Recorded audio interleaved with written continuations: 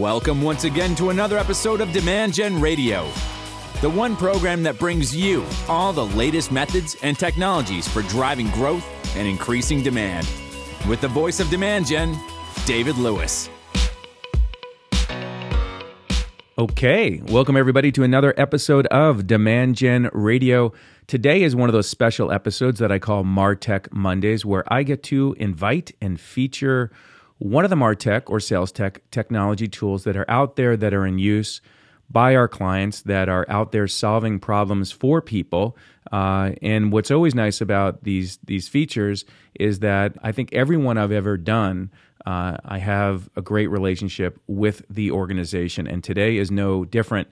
Today on the program, I have the president and chief product officer, Nick Edouard, and I'm hoping I say that right, because I know there's a little French element to that. And, you know, I took Spanish in school, Nick. I didn't take French, and so I'm sure I always... You nailed it, Dave. It sounds like Edward, and it should say Edouard. Yeah, you get Eduardo quite a lot, but you nailed it. Don't hold it against me, sir, if you can. But hey, welcome to the program, Nick. How are you? How's the team? I'm very well, Dave, and it's very good to be here. Thank you for having me. It's been a rather epic year, so very excited for to be closing out 2018 very strongly here at Path Factory, but even more excited for 2019. So our instruction to the team is go away, rest up, and come back fresh, because we've got a lot of work to do next year. I'm sure you guys do too. We do too. We had an amazing year. You know, when we've been around now, this coming June will be the completion of our 12th year, so 11 and a half years.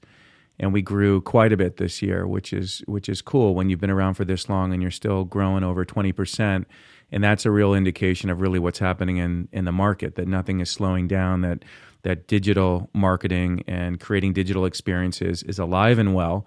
And I believe market resistant. Like I don't think it matters what happens in the stock market, which has been pretty volatile this year. We're seeing all of our clients, push in their chips on marketing and on sales, and continuing to grow, which has been good. The other thing I'll tell you, Nick, which I think is really relevant for us to kick off, is I just spent 3 days in Las Vegas under special VIP invite from Adobe. So as you know, Adobe acquired Marketo. Oh, wow.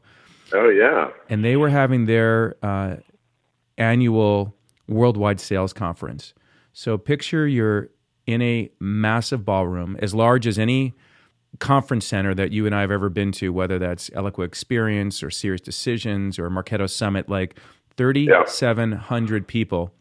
I think there were 4,000. Good Lord. Yeah, they have 3,700 salespeople, so they invited some other partners, from the Adobe ecosystem and partners like us from the Marketo ecosystem, and brought us all together to lay out their strategy for next year.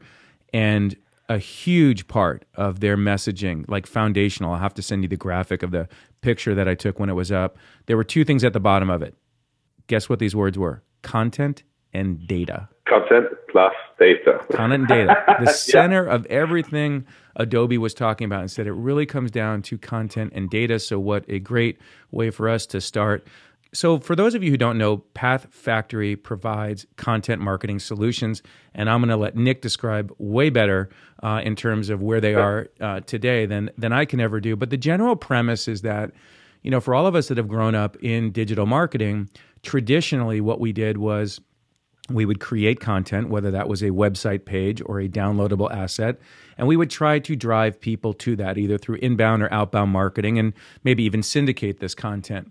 So when you do that, especially if it's on your site, you have the challenge of, do you gate it? Do you not gate it? Do you make a landing page for every piece of content? And so of the many things that Path Factory has done is to try to help marketers do a better job of merchandising or creating somewhat of a Netflix type experience for the content through their hubs, and creating very powerful tools for content marketers to produce assets and give insights to how people are reading and what they're reading and engaging with that content. So, Nick, what am I not telling people about? I mean, that's always my take on what Path Factory is. Did I miss stuff? That was a very good summary, Dave. You're bang on. I mean, our entire life is content plus data, and it has been when we started the company over 6 years ago now, I think, maybe closer to 7. Congratulations, first and foremost, on your success. Thank you. That is phenomenal, and testament to the rather excellent work that your demand gen team does. Thank you. We know that firsthand.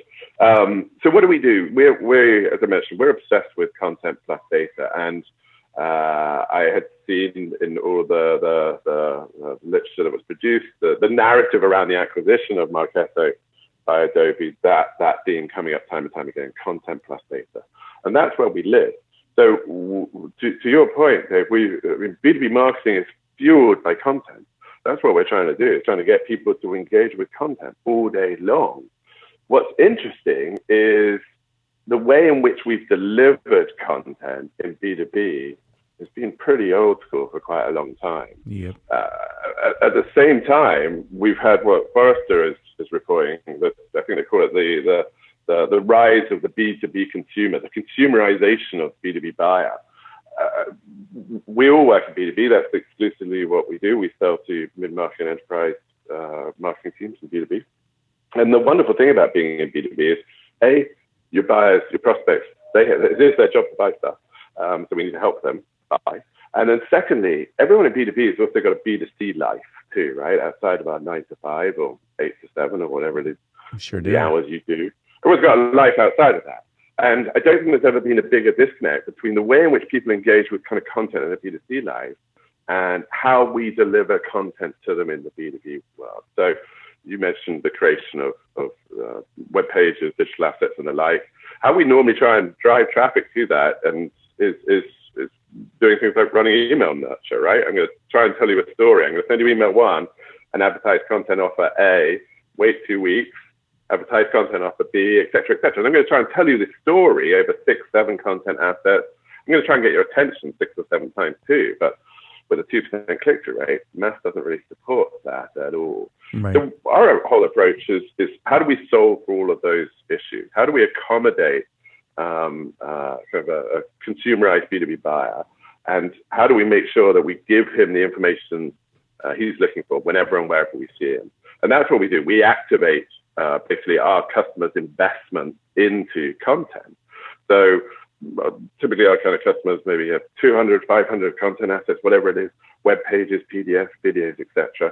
And they're normally distributed all across the web. Some is on their digital properties, but some might be on YouTube channel, etc. How do we pull those together? And if we've done the hard work of getting Bob to click on, say, the email that we just sent him, or the display ad that we showed him, how do we give him not just the asset that he's looking for, but more content, more relevant content in session? How do we basically let him binge on content? And that's a very natural behavior. We're not trying to manufacture any behavior. We're trying to accommodate something. You and I both know that when we're in a kind of research mode, almost done the hard work of piquing my interest in something, I need more, right? Where do I go next? I want to add to that, Nick, and underscore the point that you just made, which is you're creating a solution to support the buyer's desired experience, the modern buyer's, the modern research. You know, I spent last night on the couch with my future son-in-law, shout out to Alex, and we were going through YouTube watching some pretty funny videos. And we were, you know, as we watched one, and by the way, just full disclosure, do you know what we were watching? Go on. These were videos of guys that had developed boxes that explode like confetti and glitter and all kinds of stuff that they have this time of the year they put out on doorsteps. So as what they call porch pirates. As porch pirates go around and steal stuff, these things go off, whether it's blank shotgun shells or glitter, and they were pretty hilarious. So that's what we were watching. And to your point, like, once we found one that was funny, I wanted to find more humorous ones like that. And YouTube did a phenomenal job of just saying, here's more of what you seem to be looking for. And that's how buyers want to consume. So like you said, for you to create an experience that's frictionless for a buyer to do research is what the desired goal is, right? Versus landing page with form after form after form, that's a very friction-oriented content consuming experience that is a scavenger hunt of what you're looking for, as opposed to a machine learning algorithmic let me prescribe to you more content of what you seem to look like. So thank you for saying that this is an inside-out approach where you want to look at how buyers are consuming content and design a solution to do that, rather than a tool for marketer to just push out more merch, push out more content. It was really buyer-centric. That's spot on. I've been thinking a lot about something that we're referring to as buyer enablement first and foremost, because coming back to my earlier point, if sales and marketing isn't in service of helping people buy, what are we doing? How do we help them buy? Well, we give them the information they need to make a timely, informed purchase decision. And it's critical. I guess the other aspect, and I'm glad you touched on it, Dave, is the kind of the AI side of things. So how do we do that? Well, first and foremost, we generate an entire new class of first-party data for our customers, which is namely, how is my audience actually engaging with my content? And that's not kind of clicks or visits or form fills, right? Those are kind of binary old-school actions that tell you if something did or did not happen. So the best they speak to quantity. We had 100 people click on our email. Great. What happened next? So what we do is track actually how people engage with content at a very granular level. So we can look at the 2 clicks that you generated from the Marketo email send, for example, and right, Bob and Sally both clicked. Well, Bob only spent 6 seconds with the content asset on the other side. Sally, on the other hand, well, she read it for 3 minutes. And then she went on to give you another 7 minutes of her precious time with 2 other content assets. Now that's really understanding the quality of the engagement. It's understanding where she is potentially in her buying cycle. We believe that it's a very strong intent signal, and it's a first-party intent signal of someone's readiness, sales readiness. Who does the BDR want to speak to, right? Bob or Sally? Well, we can give the BDR that data to say, you're going to have a good conversation with Sally because she gave you 10 minutes. No one's doing this. It's not your YouTube experience, right? You're not doing good health, entertainment, or enjoyment. It is B2B content. So with the best respect to everybody, no one's doing it for their health, entertainment, or enjoyment. They're doing it because they've got to get something done. So Sally spends 10 minutes with 3 things on corporate governance risk solutions. It's pretty significant. So being able to track that, one of the things we spent a lot of time doing this year is augmenting that data set.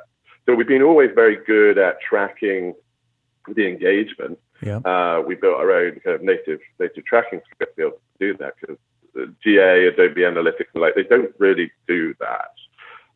That's an important point, right? You're adding an analytics layer into the assets that you're creating and putting some science there. And would you say, Nick, like the reason you're doing, coming back to Netflix, so the Netflix content producers, right? Over the years, we've seen Netflix not only merchandise other people's content, which is where they started, but then they started producing their own content. In fact, they used AI, which I've talked on the program before, for coming up, not AI, machine learning, and some AI layer to say, well, let's match up this director and this producer and these actors in this storyline because that's what people really appeals to them. And so I remember back with my work at Microsoft, long time ago, when we produced commercials, they would show this really cool like neuroscience lab where they were having people who would watch the commercials, watch their brain patterns to see the level of emotional engagement that they had with different parts of the commercial to figure out how to engage an audience and keep their attention. If you're spending millions of dollars on Super Bowl commercials, you not only want to inform, but you want to entertain so people are connected. So coming back to your point, which is you want to know the level of engagement, right? And show marketers how their audiences are having with that content. How do you do that? It's a great question. You're spot on with the ambition. The data set that we build for each of our customers really has 3 major pillars to it. There's information about the visitor, there's information about the content, and then there's information about engagement. I always think of it as like we're like a B2B matchmaking service. How does my audience hit it off with my content? So on the content and the engagement side of things, those are proprietary to us, and the visitor side of things is a bit more straightforward. There's already a lot of information about this. There's probably existing in the rest of the MarTech stack. So we have built native integrations with Salesforce, for example, to take data out. So, all right, he's a member of a known database. What's his job title? what's his account, etc. We've also built integrations with third-party IP to account services like Clickfire and Demandbase. So that allows us, even if the visitor is not known to the marketer, we can still obviously associate it with an account. So the visitor is pretty straightforward. The content's the really interesting piece. So no one likes tagging anything, right? And when you do tag, it's hard. Tagging. Right. It's actually phenomenally hard.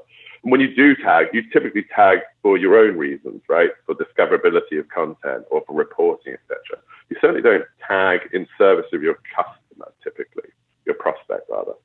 So this year we built the ability to really understand the content. So we extract all the content into machine-readable format, and then we run natural language processing and semantic topic modeling on it to build you a very rich understanding. Sure, you guys have said this is to do with payroll, but it's also to do with another 200 things to a greater or lesser extent. It's to do with the behavioral science aspect of payroll, for example.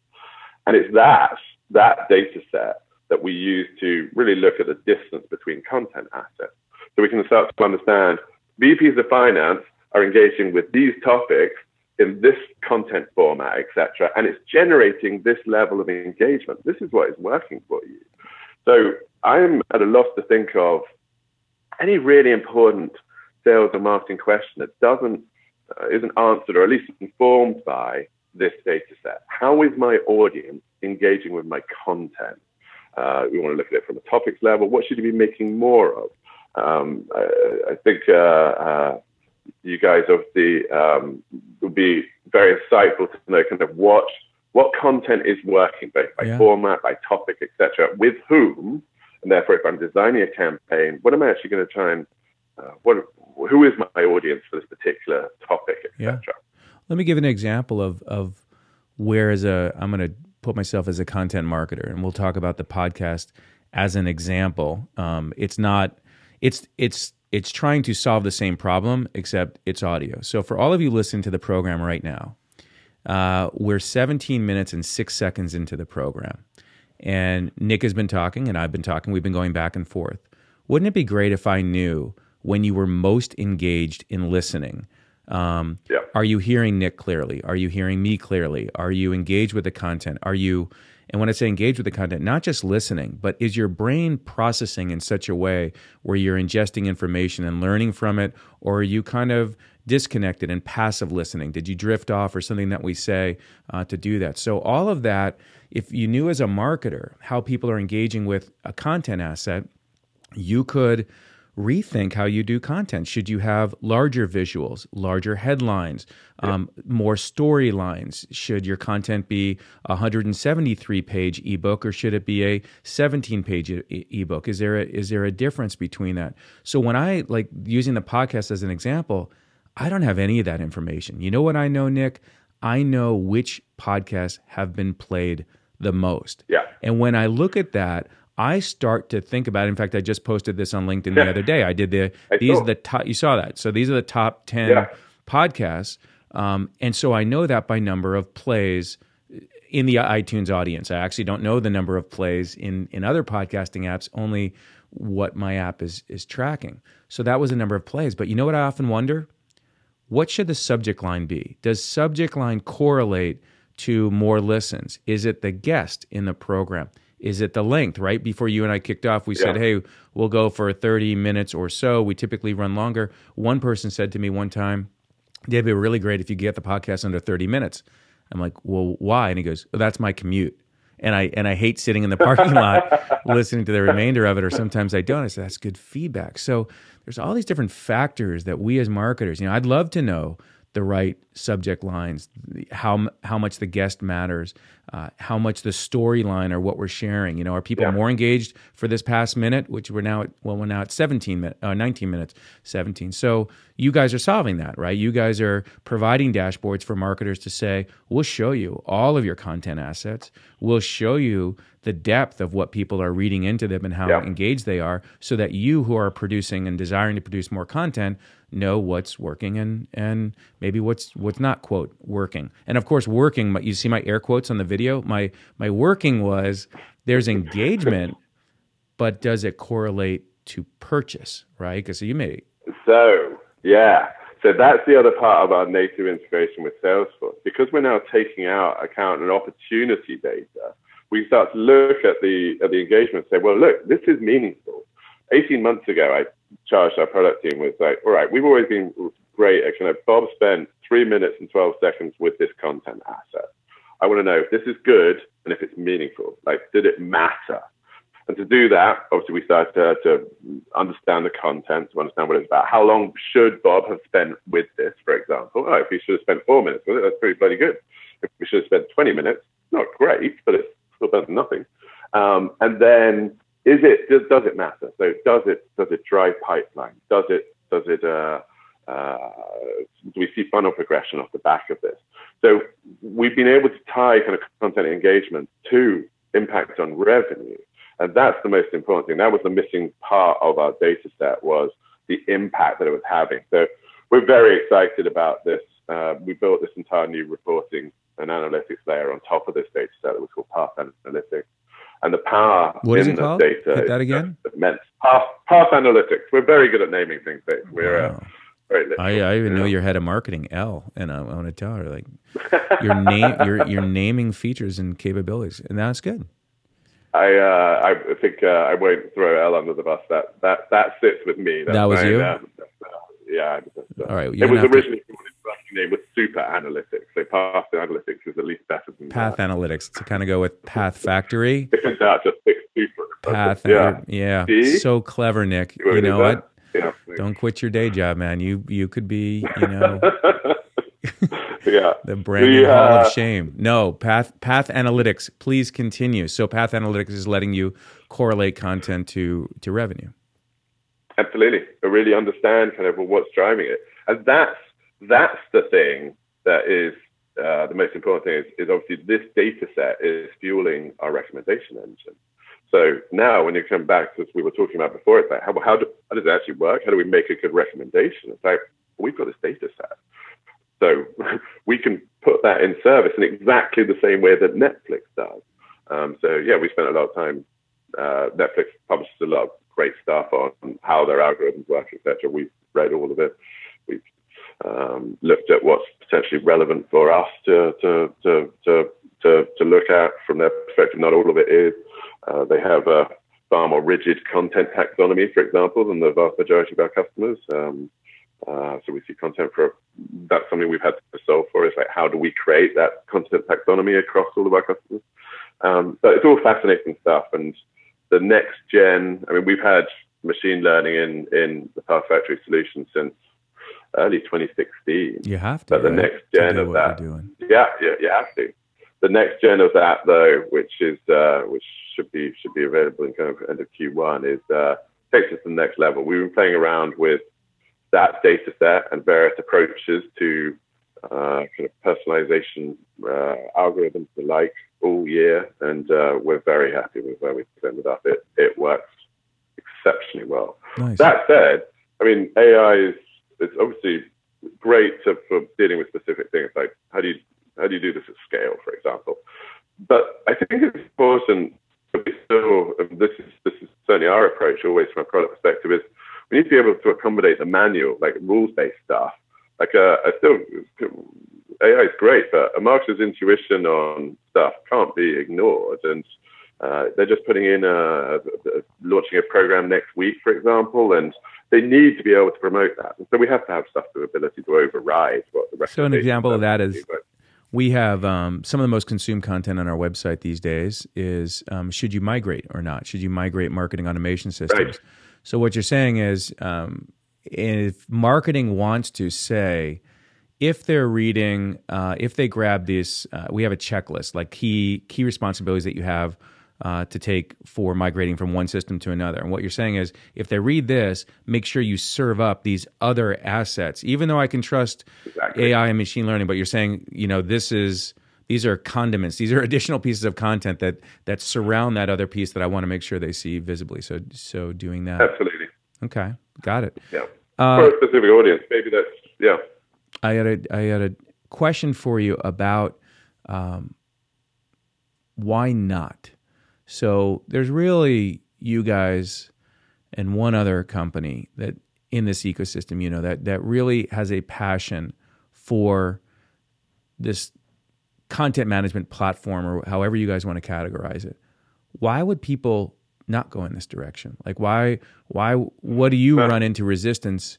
Because I'm curious, because it's as intuitive to layer something in like this to your marketing, and yet, of course, not everybody doesn't, because maybe they don't know about it. But what do you find? I think it's a great question. I mean, candidly, I think maybe 2-3 years ago we were maybe slightly ahead of the curve, and that the market is now catching up to us. One of the reasons we're so excited about 2019 is do think that this is the zeitgeist. This is where the time is right. We're seeing a lot more pull from people as opposed to us having to sell them. Everyone buys into the concept so quickly, and the conversation then very much becomes, how do we make it work for us, given our legacy investments in tech stack, et cetera, et cetera. And we don't replace anything really. We kind of supercharge it. Typically, we work as it's like an overlay layer on existing marketing campaigns or on your website, et cetera. So why don't people buy? I mean, as I mentioned, I think there is a zeitgeist. I think there's more appetite for what we're selling, because it is, to your point, remarkably intuitive. And we don't need to sell them on concepts anymore. Really, the conversation turns very quickly. Well, how do we make it work for us, given our legacy tech stack? I guess one of the objections that we do hear quite a lot is we're not sure we've got enough content, and I've never actually seen that to be true, particularly given the type of companies that we typically sell to, mid-market and enterprise B2B companies. They've got a ton of content. What they might think, though, is that they don't have enough content that they like. And you produce a lot of content. I write some stuff whenever I can too. And if you're anything like me, I'm done with the content as soon as I finished it, right? Yeah. And so falling out of love with it. And I think that's the problem that a lot of people have. And that's more about us than it is about our audience, right? Because there's always a long tail to content. The fact that we might have written something 2 years ago doesn't matter to our audience if it's still relevant. And so that's the objection that we normally hear, is that we're not sure we've got enough content. And what I think that normally translates into is we're not sure we've got enough content that we like. Yeah. And then that's where the insight and the data side of things becomes so powerful, because let's not trust your judgment. Let's see what your audience actually engages with. Mm-hmm. And let's make the whole thing far more data driven than a subjective kind of emotional response. So it sounds like, listening to you, is that when you demonstrate the capability, marketers get it. You feel that you are probably a little bit early, which is better to be early than late, right, from an innovation perspective, and that there's a resistance at some point, which is, I don't know if I have enough content, but like you said, it's really more good content. It's like whenever somebody finishes a website redesign, they're so bored with it by the time it launches because they've seen it for months or even a year. Yeah. When we write content, and by the way, right, the content can be blog posts, the content can be full ebooks, the content can be, really any type of asset. So the benefit of moving to an environment like this that we've seen with our clients is that they have, I'm going to call it again, a content management system, meaning that they have a real-time, always accurate inventory of all the assets that they have when they put them into these environments, not only knowing what's working. And when they don't, like you said, it's up there in wherever they're storing in their website's PDF directory that they're just linking everything to after the gate. So it's all up there, and they don't remember what's in there, but they don't even know what's really working and what's good, because they don't have easy ways to tell, like, logs of how much consumption there's been, let alone not just what they downloaded, because that's most marketers, that's all they know at that point, right? If they gated it, this is how many people downloaded that asset.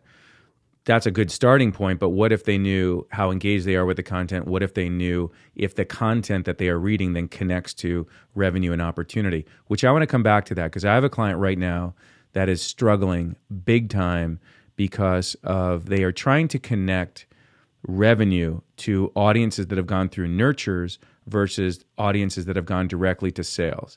And the reason that they're struggling with that reporting is some of the things that we've been talking about, but mainly having to do with their CRM, that the contacts that have gone through the nurtures are not connected to the opportunity. So the opportunity that was closed won, they don't know what campaigns and whether they went through the nurtures and that type of stuff. So we are helping them solve that using actually other data tools to, to help solve the disconnected data challenge, which is, again, back to Adobe's kind of like, main themes of like, you need phenomenal content because the best infrastructure in the world is not going to make you a great marketer. You need great content. And then you also need not only to capture the data, but to make insights of the data. Are you seeing your clients run against the same type of challenges that I just described? Yeah, very much so. And that's something that we have to solve on our side. I mean, really, our own sales guys are pretty good at this, but frequently looking at an opportunity and then see that there's one contact associated with it. So we created kind of like a lead to account and opportunity, I guess, kind of a mapping waterfall where we're able to associate, all right, so these people are associated with the opportunity. So we know that 60 grand's worth of revenue, these three people are involved. What content engagement do they have? Like not just in CRM, but obviously the whole way through their journey to through your funnel. After that, then we've got, we've seen a number of people maybe from the map that have the same domain that we believe are actually should probably be associated with this opportunity. So that's kind of like the second order. And then there's still a ton normally of anonymous engagement that never converted, which is where the kind of IP to account side of things comes in, that we then need to be to associate with it. And so we've approached it very much as these three tiers. Yeah. But here's what you guys have been rock solid on. Here's what we think should also, and then over and above that, there's the anonymous portion of it. So yeah, that was something we definitely had to solve for. Cool. What's in store for next year? What's on the plans for PathFactor? What's your top initiatives as the CPO, the Chief Product Officer? What are we gonna? I mean, that's a lot. There's a lot of value right there. But is there something that you guys are going to solve next or provide next? Yeah, quite a few things actually. So I'm most excited about 2019 because you and I have known each other for quite a long time now. 2019 is the year which we're actually going to deliver on the product vision that we've always had. So there's a couple of big things that we need to do. I mentioned earlier that we're thinking a lot more around kind of buyer enablement. What does that really mean? And how do we leverage that data set even better, the data set that we're building, both from an insight and then a kind of activation perspective, i.e. in the buyer reckons. We always thought that we're really helping with kind of two things: decision support and then decision automation.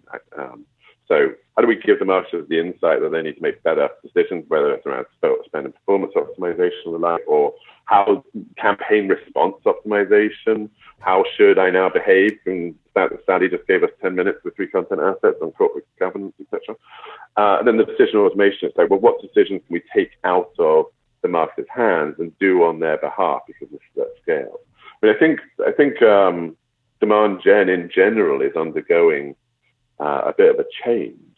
Man, if I had a nickel every time, when you say demand gen's going through a change, we are going through a change. But you mean demand gen as a discipline? As a function. How is it changing? What do you think? What's the change that it's going through? I think if you think of demand gen has it's been their job to orchestrate the buyer's journey. Right. And we've done that typically, normally starting on kind of whiteboards and sticky notes in rooms, right? There's content for these people. And then you take that and then you build it in something like Campaign Canvas in Eloqua. We've been thinking of that as that's really server-side orchestration, right? Very rules-based.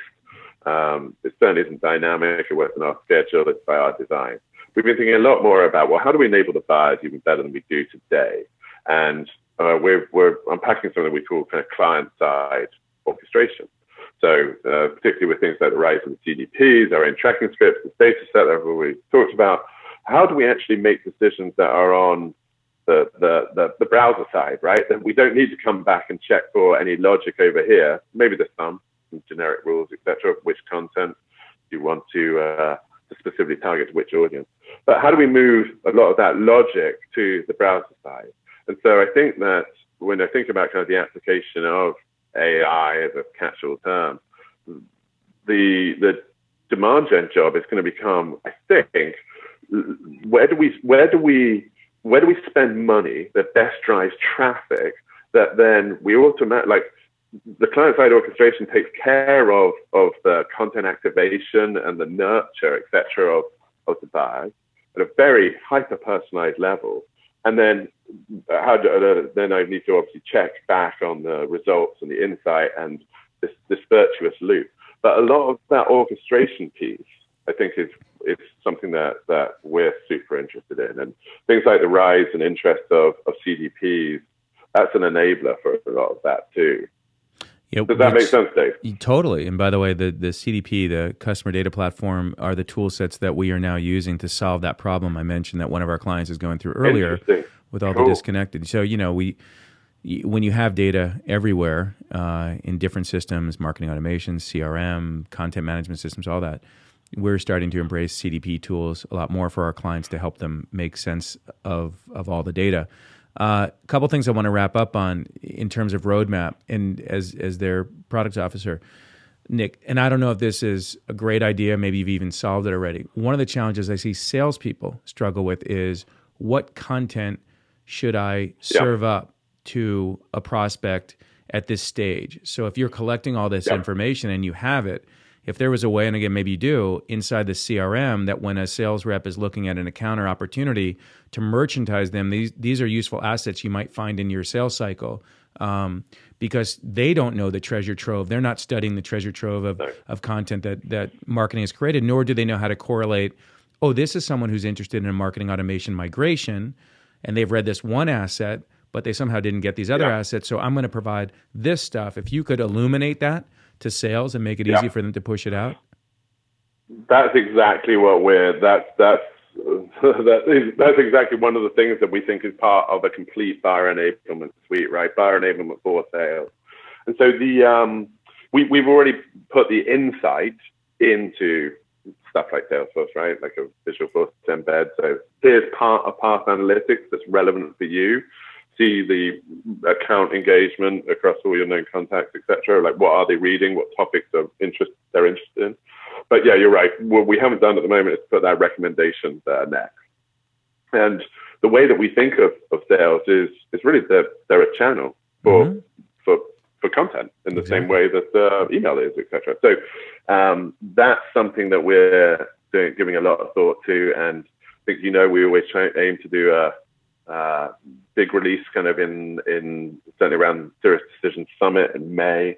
So we're scoping that at the moment. I'm very excited by that. And it's going to have at its core the next gen of buyer enablement, basically, because we think that that's really a category in its own right. Nice. Well, congratulations on all the momentum that you have, the success that you guys had. Sounds like it was a great 2018 was a great year, and you continue to round out the platform and deliver on the vision. On a personal note, I want to thank you for having me out at one of your events and speaking there. And for those of you, I think, so many people associate me, of course, with marketing technology and sales technology and the infrastructure of marketing, which certainly my company, Demand Gen by Day, that's what we help people with, is the use and adoption, the methods and technologies for driving growth.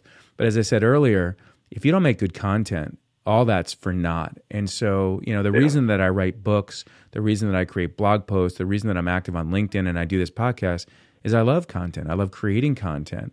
And, Nick, to just let you in on a little secret, next year in 2019, Demand Gen is going to have some surprises in the content creation area in two ways. All right. Finally, right? So, we've helped people with nurture and email and landing page copy kind of opportunistically in the past, but we never put a real focus effort to helping our clients produce content that's going to drive growth. So we've got some news coming up there at some point. The other thing is that we're bringing some technology. I'm advising a company on creating some technology that will allow for conversational content, if you will. And so I look forward to coming back to you and the team and showing what's been built there, because I think that can be a game changer, just in the same way that Drift enabled people to have conversations on websites in real time. What if we could do that in content? What if we could download an asset and talk directly with an SDR or someone through that piece of content? And you will be. So more on that coming up. I also want to just give cool. I want to show you what this looks like after the first of the year and get your take on it, because again, I think it can be a game changer, because it's kind of silly, right, that you go to a website, you download a piece of content and you read it, and then maybe in that piece of content you look for a phone number or an email or something to get to the company. What if you could engage right then through the asset that you're reading? And that is going to happen in 2019. Very cool. Cool. Very cool. I would. You should check out. We actually did announce an integration with Drift earlier in the week, so have a peek at that. I'll flip that your way. But they've been pioneering, obviously, kind of conversational marketing, and I think it's got a lot of legs. What I've always been intrigued by is, I don't know if any data necessarily support this, but for every person that's ready to talk to a salesperson or interact with Drift, I still believe that there's probably another 99 people that are just there for information. So how do we accommodate those people significantly better on their path to purchase? See what I did there too, Dave? Yeah, I agree. Nick, my last kudos to you is you do messy really well. And for those of you who don't know, have never met Nick, Nick has like the great hair. You know, do you style the hair that way, or do you just roll out of bed and you just look amazing with your hair? And that's it? It depends how grubby it is, to be honest. And I won't bring the entire audience into my personal grooming habits, it's pretty short. I did a couple of years ago add to that messy lip. I obviously growing a slightly untamed wild beard, and it was probably no surprise that yesterday I was voted as the person most that had to dress up as Santa at the Christmas bash last night. So, I didn't know that. I cursed the bear. Yeah, there's unfortunate evidence of it on the Twitter. Well, look up Nick online on LinkedIn and check out Nick's hair, because he does messy well. And as the years go on and I have less and less of it, I get more and more jealous, Nick, that you can not only pull off the look, but you have a full head of hair and a wonderful beard. All right, on that note, I think we're going to wrap up. Give my best to the team. Thanks for joining me and catching us up on Path Factory. People can go to pathfactory.com. By the way, if that's a new brand to you, there was a rebrand that you guys accomplished as well in 2018. We did. Kudos to Hell for pulling that one off, yeah. Lookbook HQ. Yeah, so the Lookbook HQ is, in the past, Path Factory is the brand going forward, and really appreciate the partnership, and we've enjoyed helping your clients embrace the tool set and get their content in there and connect it into their marketing automation CRM. So if any of you wind up with Path Factory, need some help, definitely reach out to us at Demand Gen. We can get you some quick traction there and learn these new tools. I think, Nick, I asked about like why people don't use this stuff. What we saw happen a lot in 2018 was the sunsetting of applications, because people had taken on a lot of tools and you just didn't put the time and resources into it. So, it wasn't about the tool in many cases that they sunsetted, just don't have the resources and time. So invest wisely in 2019. There's some really great technology out there that'll help you grow, but make sure that you've either got an agency partner like us to get you up and running and keep you running really well, or that you're investing in the internal resources to do it, because with great power comes great responsibility. True words. That's Spider-Man, I think. All right, sir. Have a great one. Happy New Year to you and the team, and we'll catch back up in 2019. Cheers. All right, take care. Bye-bye. Bye.